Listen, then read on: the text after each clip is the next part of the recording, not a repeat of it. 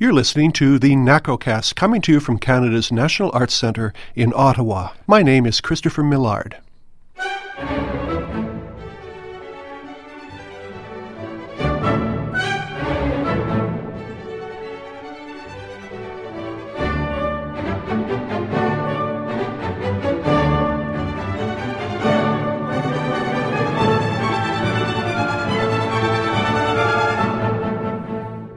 On this edition of the show, we bring you another in a series of pre-concert talks given at the National Arts Centre.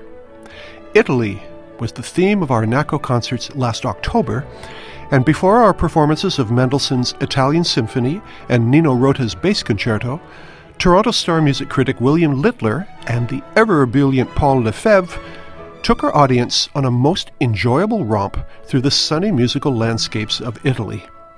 I hope you enjoy their wide-ranging conversation as much as I did.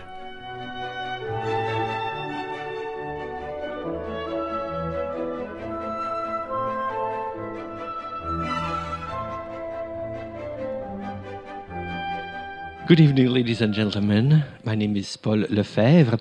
I am the former artistic attaché of the NAC, but they bring me back once in a while. And I'm very happy to be here to welcome Mr. William Littler, the critic emeritus for music at the Toronto Star, but also, and I would say more importantly, a pioneer of multidisciplinary criticism in Canada, and even more important, a man whose mind is at the intersection of knowledge, intelligence, and sensibility. I don't know if sensibility is the same thing that sensibilité in French. It's very positive in French. Okay, you called your talk Capriccio Italien. It's basically because we're having an Italian evening now, even though the most famous Italian piece on it was written by a German. It's an interesting phenomenon. Some of the best Spanish music was written by French, from Chabrier to Ravel. And the Capriccio Italien, of course, is by Tchaikovsky. He also wrote Souvenir de Florence, a wonderful chamber piece, which is also in an orchestral version. So I'm not sure what authenticity really consists of anymore, but I will say this. If you're talking about Italian music throughout the centuries, one phrase stands out: prima la voce, first the voice. So, what is the, I would say, history? What are the roots of Italian music? Well, it's very difficult in the early centuries to talk about Italian music.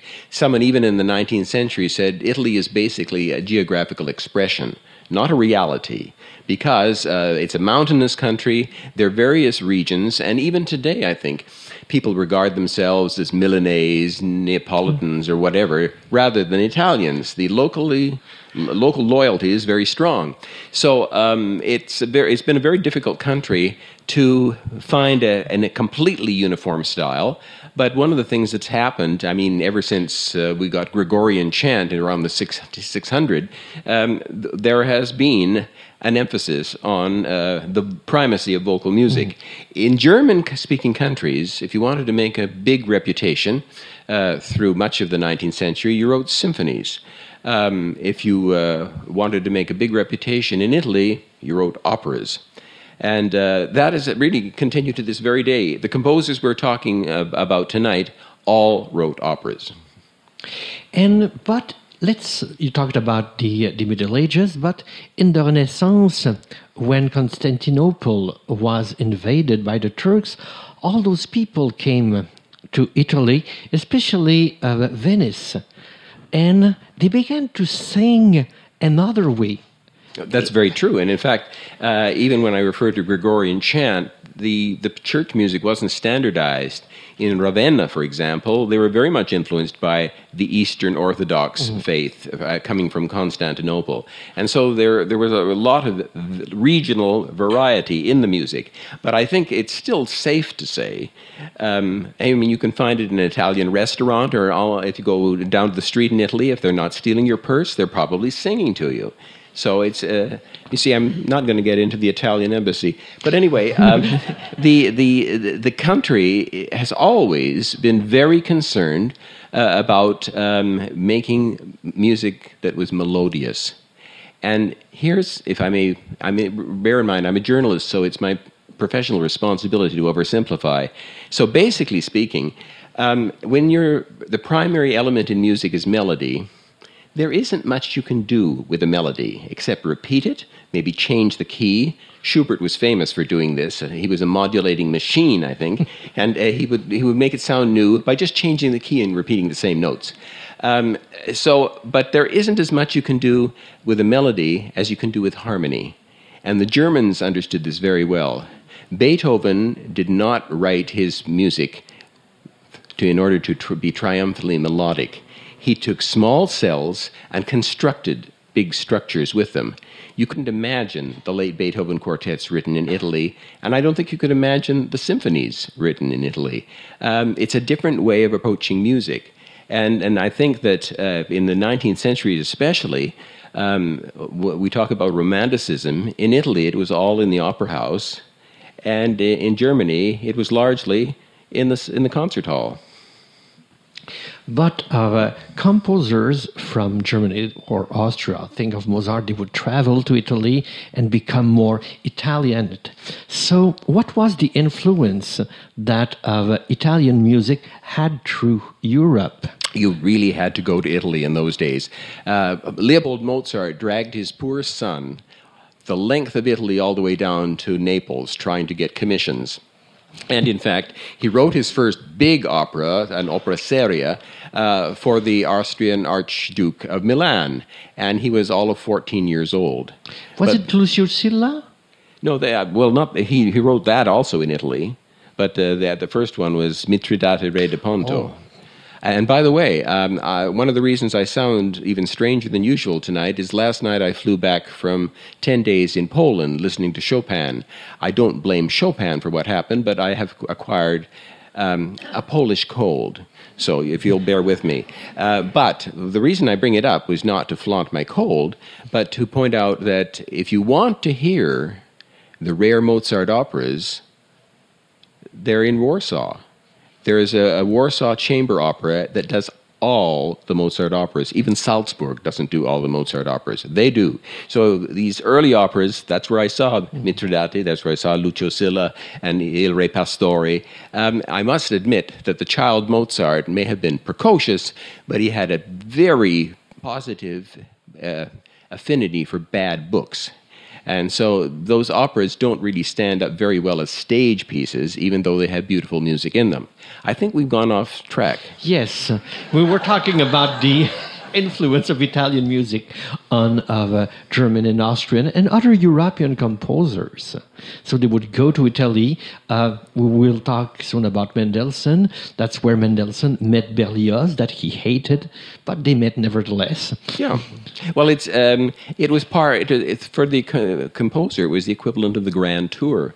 And even later in the 19th century, the Prix de Rome was something all the French composers wanted to get because they could spend a year or two in Rome and absorb the Italian culture and make, presumably, their music more melodic. But in any event, Italy has always been a magnet. And of course, if we're to be perfectly honest, if we hadn't eaten an apple in a garden a very long time ago, we would probably all be living beneath the Tuscan sun, as a book of a few years ago reminded us. Yes, paradise on earth. Yeah. So the food is wonderful. The government is terrible, but we survive governments. I mean, even in Ottawa. But Berlusconi is a tough act to follow. Yes, but we want it to be followed, don't we? Then the courts can deal with him. But in fact, he is now responsible for a great problem that the Italian opera houses face. Mm-hmm. Because of his financial troubles, there are 14 major opera houses in Italy still.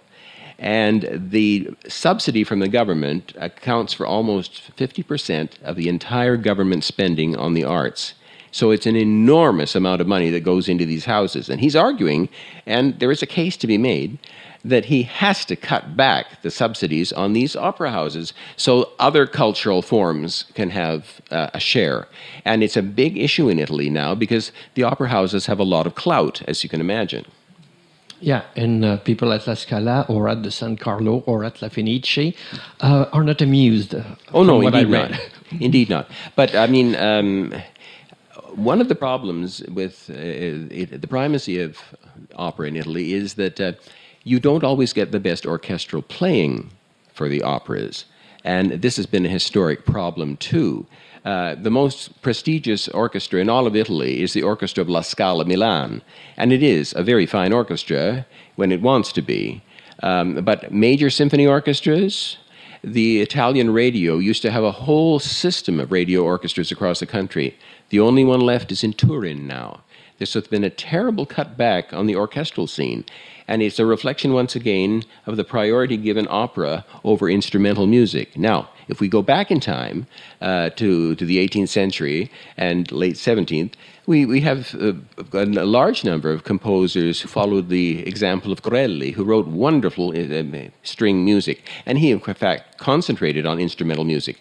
But that tradition somehow died out as the opera houses became viewed as the place where people had to have musical careers. And the orchestra was, of course, in a pit, and it didn't have a chance to show itself to its full advantage. And I think that we have the results of that even today. We begin the evening with Rossini, who was born the year Mozart died. And it's the birth of what Stendhal called not yet romanticism, but romanticism, le romanticisme, as Stendhal called it, and a whole new way to think opera and to make opera. And of course, he was a genius, he was lazy, and we will hear the overture of Il Signor Bruschino, who was composed in 1813, at a moment where he was incredibly prolific, Il Turco in Italia, a few months after, just before we had L'Italiana in Algeria. So who is this Rossini, and what does he take of the song, of the singing, into his orchestral music? Well, you're right about calling him lazy. It used to be said of Rossini that, and he loved to compose in bed. And if a piece of his music would fall on the floor, he would write another page rather than step over to pick it up. But he's also famous for saying, when he was asked what are the three requirements of an operatic career, first voice, second voice, third voice. He knew that the singers were in charge. Now, he also called himself the last of the classicists. He, in fact, understood form, but it was form rooted in the rhythm of the Italian language. And that's different from the harmonic thinking of the Germans. When you hear someone like Cecilia Bartoli throw off a Rossini aria, and at enormous speed, but the rhythm is just dead on. And because she knows the Italian language and the natural rhythms of it, Rossini did likewise. Now, he was born to be a musician. His father was a trumpeter and French horn player. His mother was a singer, and they used to travel in the Romagna region from theater to theater. So he absorbed a lot of practical knowledge about how to write. But he did have a classical education. And so the real romantics in Italian opera began with Bellini, Donizetti, and the followers of the bel canto school. He introduced it, more or less. Mm-hmm. He was, as you would say, the pre-romantic romantic. And what would you say about Il Signor Bruschino overture? What kind of qualities we have of the Rossini music? Well, Rossini was a great recycler of his own music, too. But so was Handel, for that matter. It wasn't really considered any problem to reuse your music from one opera in another opera. And one of the reasons you could write a lot of operas is because you could reuse them. Because after all, if the opera was done in Milan, you'd then redo it in Naples, and the audience had not heard it. So he was able to do that. But he also develop certain techniques that were special to him. One of them is the famous crescendo, that he would get, the music would get louder and louder and louder and louder and faster and faster and faster. And it's a device, but it was a signature. And of course, he had the instruments doing different things, tapping the bow against the violin, the wood. Mm-hmm. By the way, it's no accident that the best string instruments were made in Italy in the 17th and 18th century. If you want an instrument that sings, get a string instrument. So Stradivari, Amati, Guadagnini, all these people who made string instruments were in Italy. And a brief diversion to Texas. Several years ago, I was at a festival in Texas, in Round Top, population 77, and it's basically a summer academy for musicians. And the cellist of the Amadeus, the great Amadeus String Quartet, was down there, and so was his wife. And she had a Stradivarius cello. And a professor at one of the local universities in College Park had spent many, many years trying to replicate the great Italian instruments. He had logs soaking in brine. He had various techniques for varnish. He was a chemist. And so we went over one day, Mrs. Lovett, Martin Lovett was the cellist in the Amadeus, and Susie brought her cello, and we did a comparison.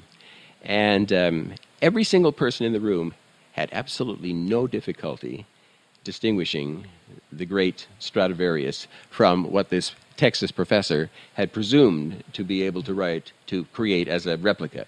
So I don't know what the secret is. There are all kinds of theories about why these instruments were so fine. But I think one of the reasons they were given such priority in Italian musical life was they sang. Can we jump a little bit in time and talk about Mr. Mendelssohn's Grand Tour in Italy? Okay. What's interesting is that he was born in 1809, like Liszt. 1 year after, we have the birth of Schumann and the birth of Chopin. In 3 years, Wagner and Verdi, 1813. But, there's a big thing. It's the Chopin year. Last year it was the Liszt year. And again this year. Oh, yes, it's also the Schumann year. But Mendelssohn was so famous during his lifetime, it went nearly unheard of. Why? It is an interesting story because his music was very accessible. He too, in a sense like Rossini, was someone who was on the cutting edge of Romanticism, but not fully a romantic the way Schumann was, for example. Mm-hmm. He worked very well in classical forms, and he had an extraordinary natural facility. This was one of the great musical geniuses. However, he probably was more comfortable with small forms. The same is true of Schumann, and it was because of the importance of the symphony, the importance of the oratorio, the opera, that he wrote in these bigger forms as well. We don't listen to St. Paul anymore, except very rarely. And yet in Victorian London, that was a great, great hit. So times change, fashions change, and poor Mendelssohn was the victim of that. But we know the songs without words, the smaller pieces, they're touched with genius. When you can imagine, he wrote the overture to A Midsummer Night's Dream when he was still a teenager. And the great octet, he was still a teenager. So this was one of the great musical prodigies. And like everybody else in Germany, he understood the value of warmth. So he went to Italy. And it doesn't make, it's not surprising after all. Tchaikovsky wanted to escape the Russian winter, as who would not? They all had to have a touch of Italy, and they became very fascinated by the Italian dances.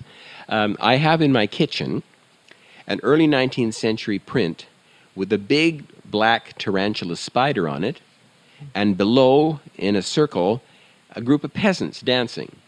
They're dancing the tarantella, and that was the dance that you were supposed to dance when bit by a tarantula spider in order to counteract the poison. Now, the pharmaceutical side of me is not convinced by this, but nonetheless, they did it. And likewise, the Italian symphony we're going to hear tonight ends with a saltarello, and that's another Italian dance, very fast, very vivacious. Another one, the Rossini, if you've ever heard his song La Danza, that is a tarantella. They incorporated these Italian movements sometimes into their pieces for the same reason they wanted to incorporate Italian sun into their lives. It invigorated things.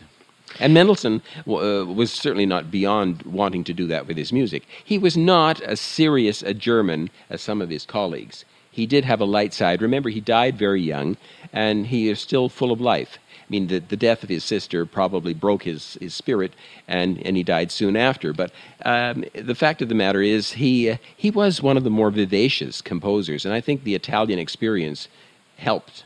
Because he was barely 20 when he composed that symphony. Yeah.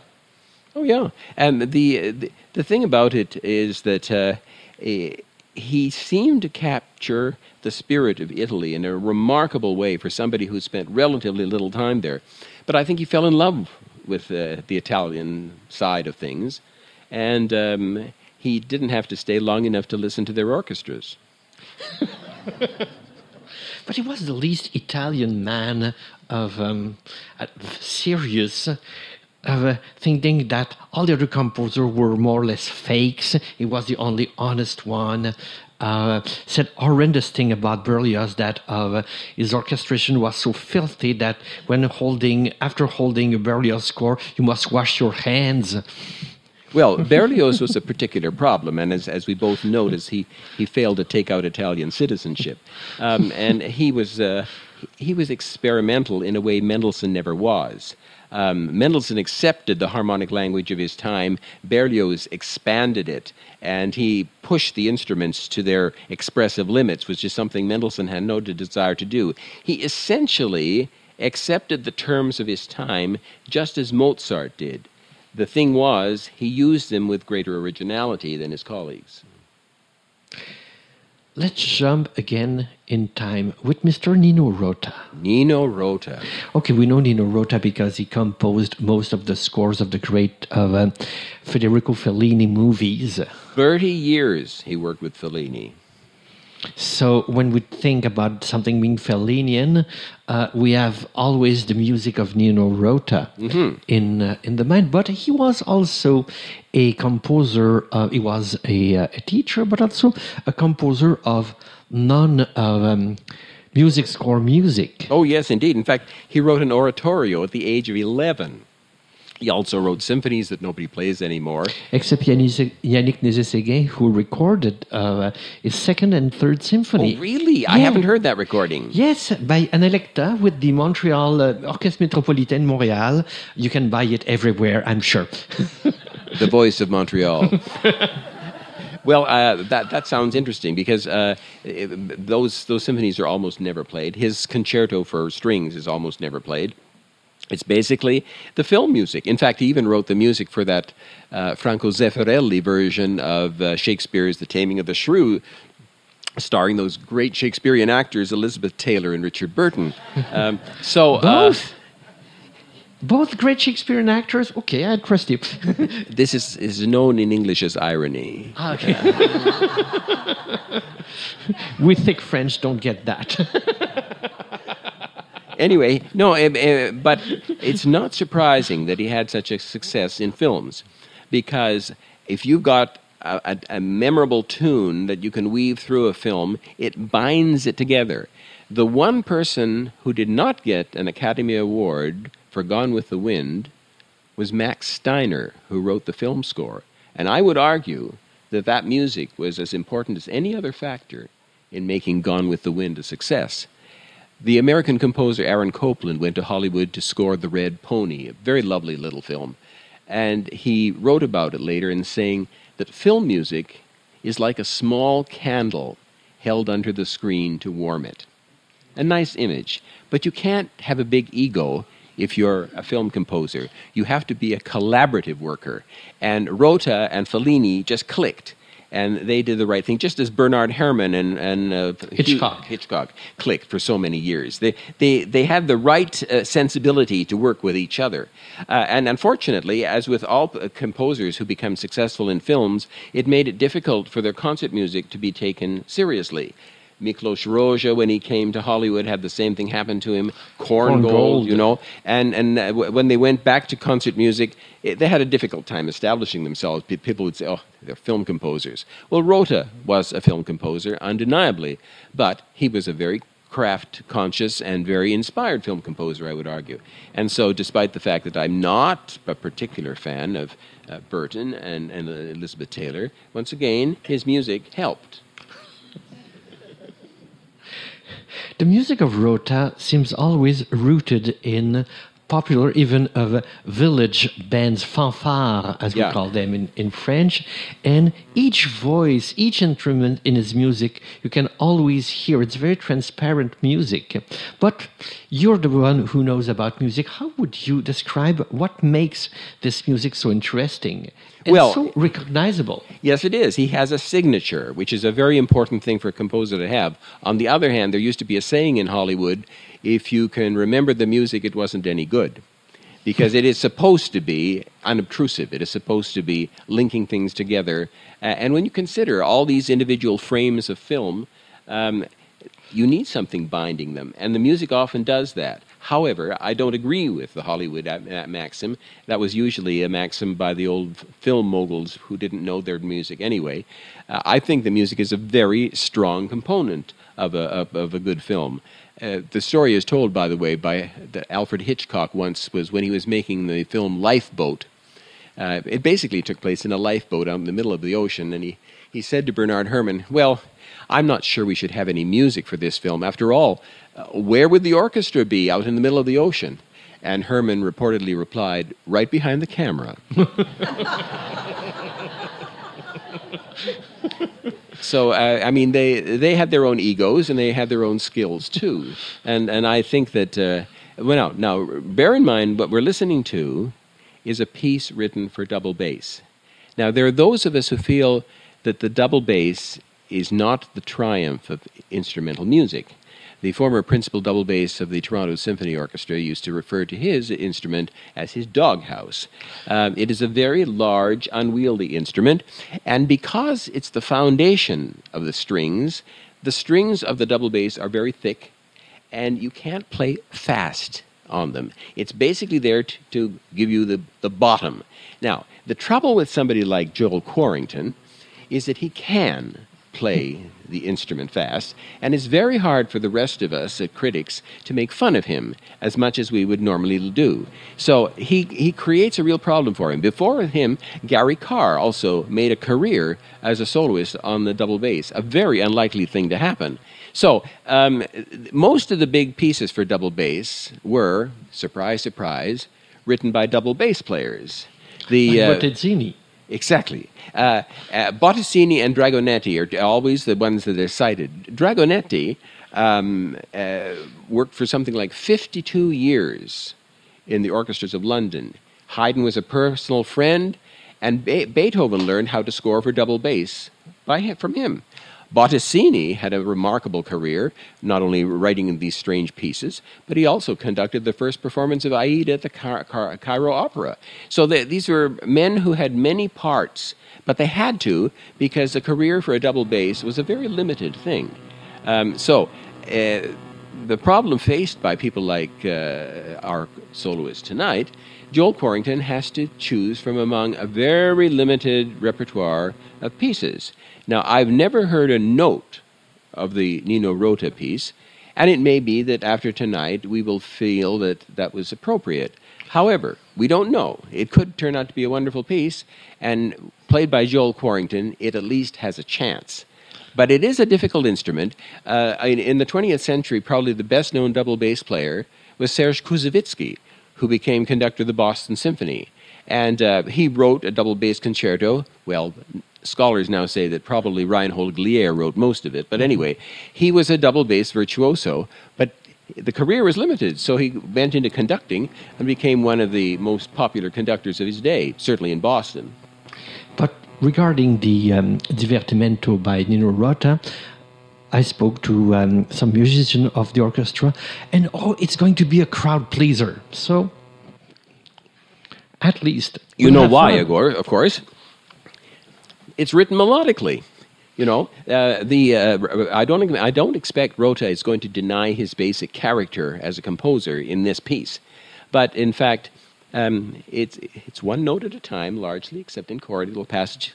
So you've got to have melodies, and that's probably what he's going to give us. So it'll probably be friendly music. Now, once having said this, I am brought back to an experience I had in Augsburg, Germany, a few years ago, when I heard an opera by Salieri, Mozart's great competitor in Vienna. In fact, the successful composer.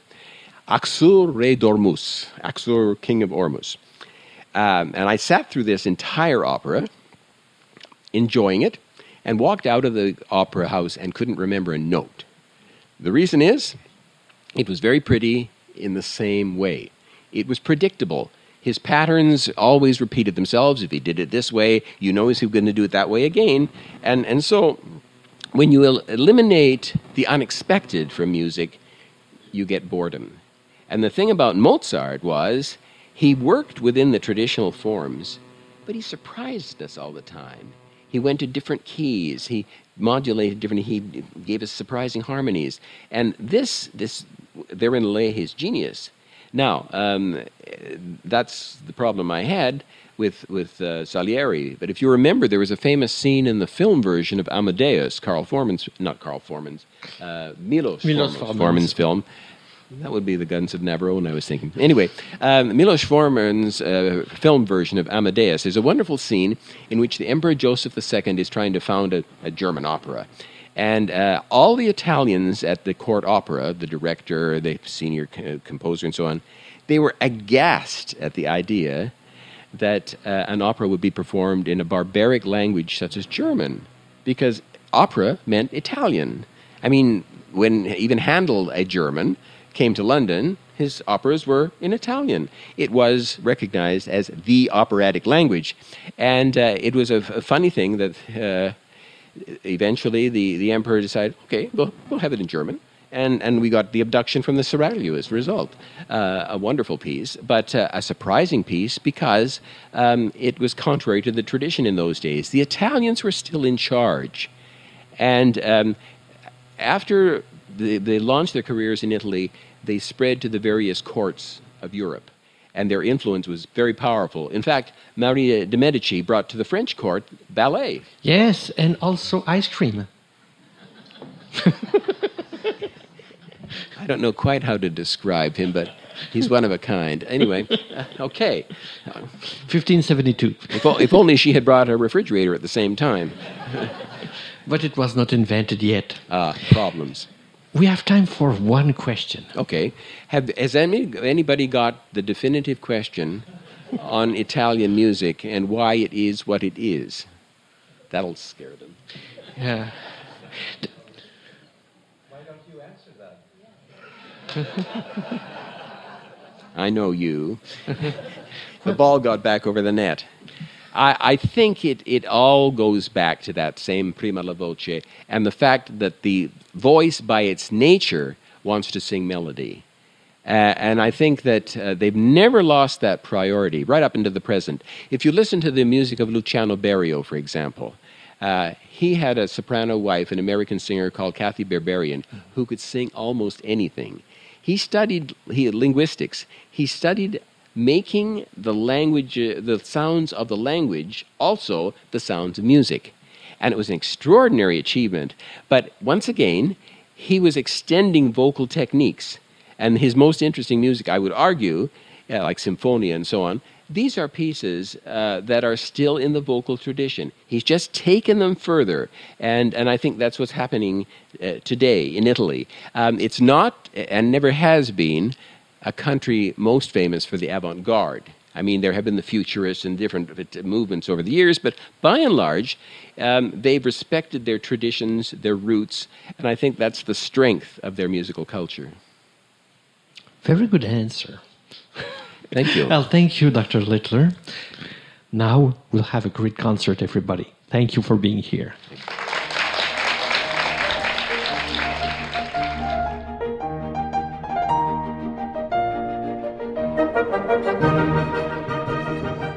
That's all for this edition of the NACOcast. Send us your comments and questions. You can reach us by sending an email to nacocast@gmail.com. We always look forward to hearing from you. Don't forget, you can subscribe to this and other NAC podcasts by visiting nacpodcasts.ca, where you'll find our past episodes, subscription links, and instructions on how to subscribe. You can also easily find this podcast as a free subscription in the podcast section of the iTunes Music Store. Just search on NACOcast. So until next time, this is Christopher Millard for the New Media team here at the National Arts Centre in Ottawa.